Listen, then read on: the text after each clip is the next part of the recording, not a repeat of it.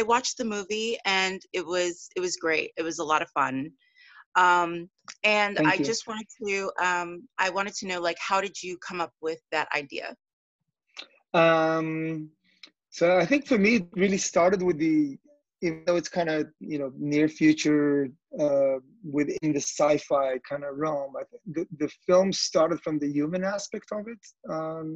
For me, in terms of the story, I just, I'm a married man myself. I got 3 children, and I think a couple of years before I wrote the script, we were finding ourselves in this kind of circle of families around us, parents from school, this new social circle you find yourself in when you start having children, where a lot of couples around us were almost on a similar time frame, were kind of hitting a wall in their relationships, and you start Hmm. hearing stories left and right from people that are your friends or friends of friends or things like that. And it was very interesting to me as a writer to try and understand if there's any common thread in this entire kind of season of divorces that I was feeling around me. And everybody's a different individual. Everybody's got a different relationship, different story behind what happened to them. But I started noticing one thing that was apparent everywhere, which was a lot of the times when the relationships were coming to an end or going through difficulties, it was because one or two of the partners felt that they were not accomplishing as individuals what they set out to accomplish in life, or like they were not fulfilling their promise or their potential. And I thought Right. that was very, very interesting. And I thought that for some reason I saw a clear connection between that and the idea that, this technological revolution that we're living through as we speak.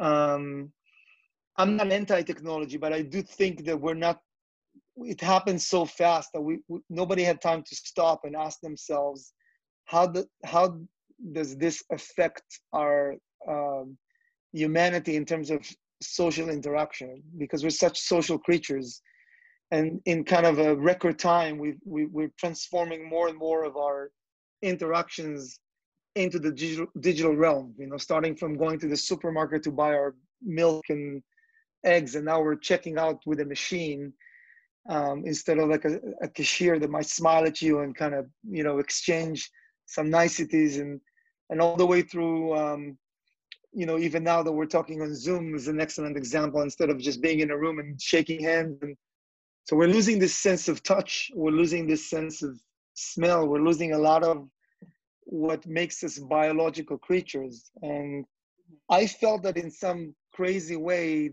the direct effect of that is that it was crippling some of those younger generations to kind of be committal within that sort of like more like the tribal family cell, where you're another aspect of it is when you're on social networks and stuff like that, you have access to infinite amount of people out there that you can meet and talk to and exchange ideas with, and that's wonderful. But that's also so tempting to a degree, so that now to spend most of your life with 4 or 5 individuals in one household may seem like insufficient to sort of like answer your needs.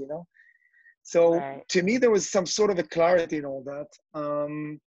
And I started thinking about all these ideas and started seeing things around me that seemed kind of mundane, but seeing my kids the way that they were preferring all of a sudden to say consume content on a tablet by themselves, as opposed to gather around the television like we used to do when we were kids or something like that. Just little behavioral things like that.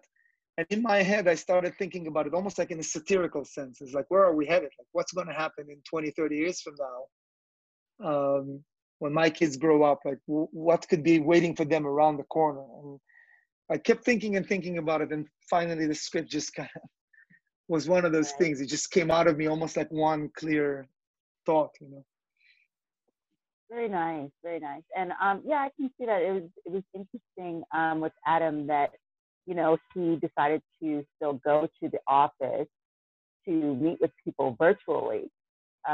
Yeah. When he had the option to not do that because he just wanted to have that almost that imitation. the remembrance of you know, I'm sure, I mean, I never anticipated the film would be so timely, obviously, with what's going on right now with COVID-19. But it's funny, I was just thinking about it this morning, entering the kind of the press day, that it's now been a few months where I've, you know, I'm used to leaving the house in the morning, you know, like to go somewhere, or to go to meetings, or like, and you get kind of comfortable with this new reality where you just kind of put on your sleepers, you make yourself some coffee, and like all of your business is now conducted.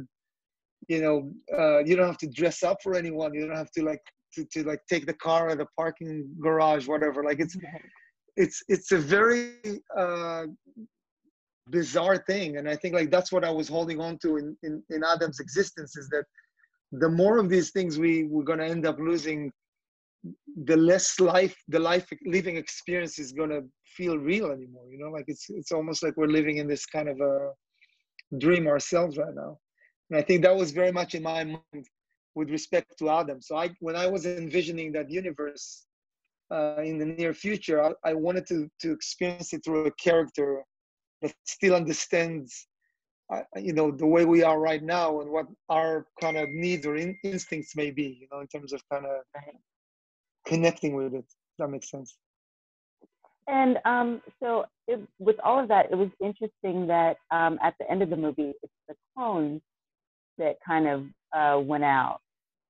So, and I feel like that kind of goes with what you're saying, because the clones would be, well, they seem to be a bit more interested in each other and connecting, but at the same time, they fit that sort of technological world. Because Yes. they are technology in a way. I mean, you know, they're still flesh and blood, but they're made from.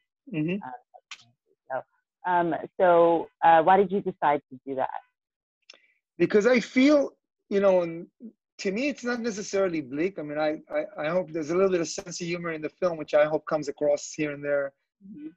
I feel if you want to talk about it philosophically, it is where we're headed, in a sense that maybe it's not in 20, 30 years, but we're constantly making a conscious effort to evolve past ourselves, right? In many ways. So we've long, I mean, one simple example I can give you is that we all go to the dentist, right? And if you talk to your dentist, they'll tell you that our teeth weren't meant to survive more than 40 years.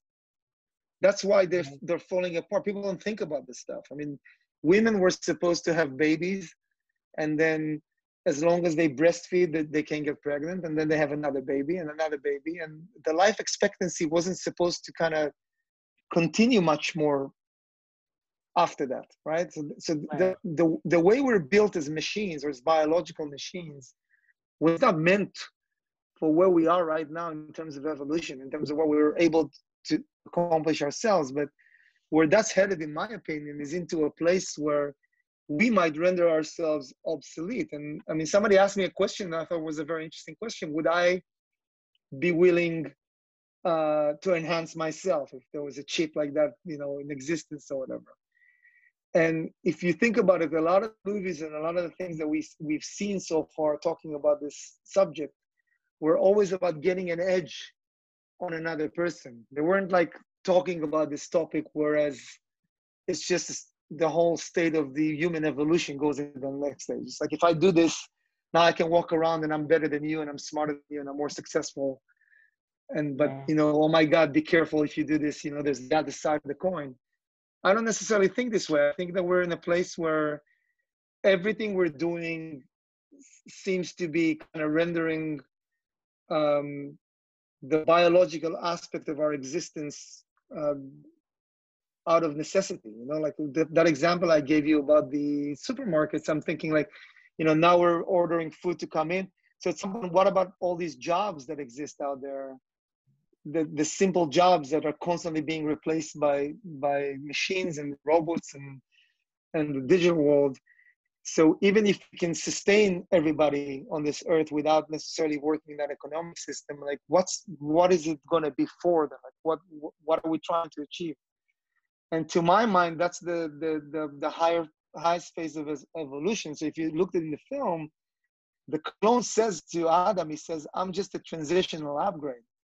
Because the clarity in that is that eventually there's going to be no need for our physical bodies, because you could experience everything electronically, which is in any event what happens to us. So when I touch something, that sense of touch that I'm missing so much, there's an electrical current in my brain that interprets that feeling, but that could also exist, send the same message to the same electronic brain of mine. I can experience the same feeling without having hands at all, you know, in that sense. So I know that's a lot of scary stuff, but I do feel like it's somewhere on the horizon, you know.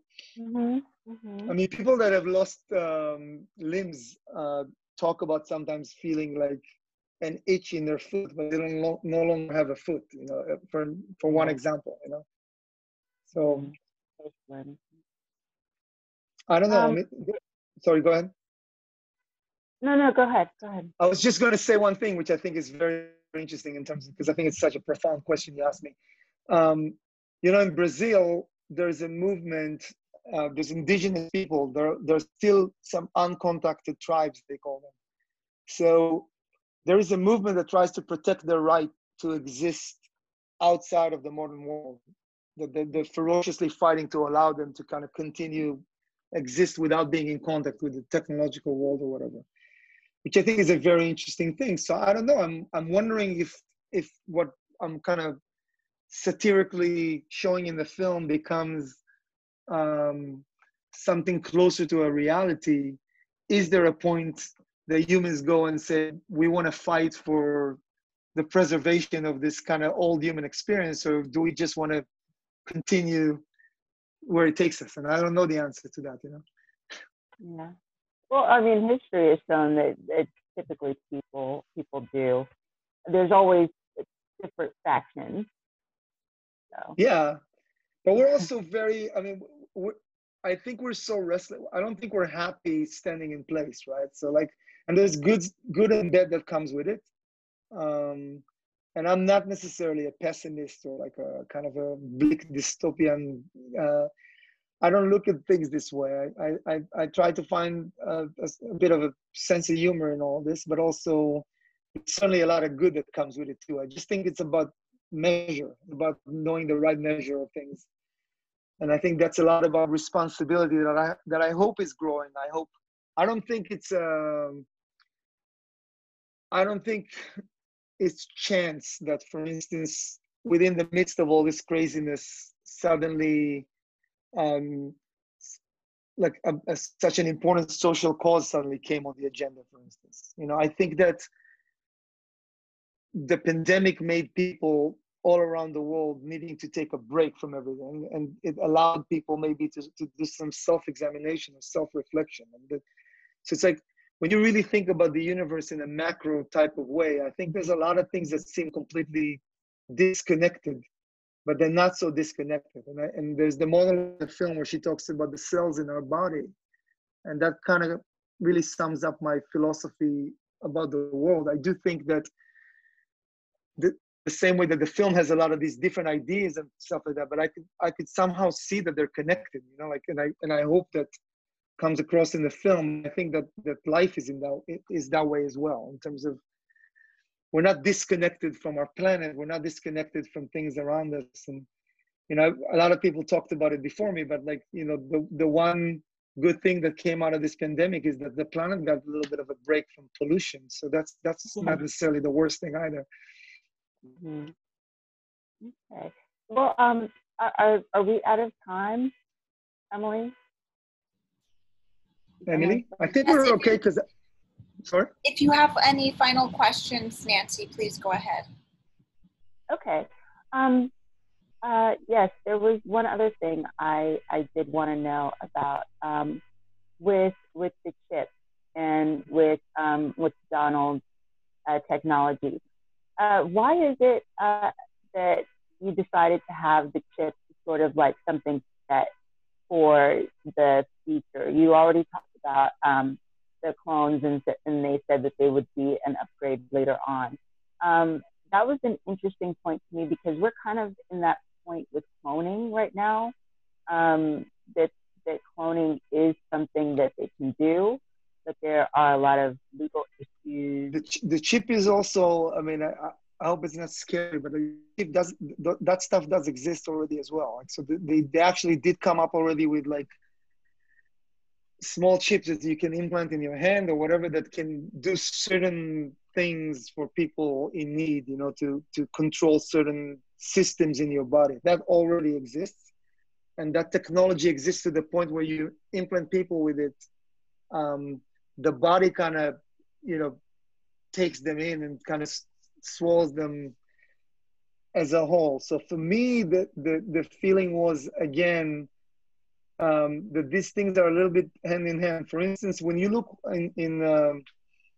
into the science fiction depiction from like 50 years ago, there was a sense of naivete to it because they couldn't possibly, nobody 50, 60 years ago really anticipated the internet. So when they were thinking about androids, they were thinking about robots and stuff, but they weren't thinking about the physical world as we know it ceasing to be a thing that matters anymore. You know what I mean? And then only later, everything kind of migrated into this kind of virtual existence and avatars and so on. So I felt the same way about cloning. I think cloning, as scary and as kind of like morally challenging as it is, it's kind of duplicating a version of us that already exists. So it's not necessarily possible to be better than us just by virtue of this kind of duplication process. And that's why I thought the chip was like part of the evolution, because cloning in and of itself is not evolution, but like if we can make ourselves now slightly improved, now we're evolving as a species in a way. So that was where that came from, you know. And also the idea that I definitely had the idea that we're the kind of comical, satirical warning sign of this is that if we're not careful, there would be no physical body. So I wanted to have that in part of the journey where we understand where that whole kind of, you know, warning sign is going. Okay. Well, thank you so much. And again, I really enjoyed the movie. It was fantastic. Thank you so much, and appreciate all your thoughtful questions, and hope to talk to you soon about the next one. All right. Thank you.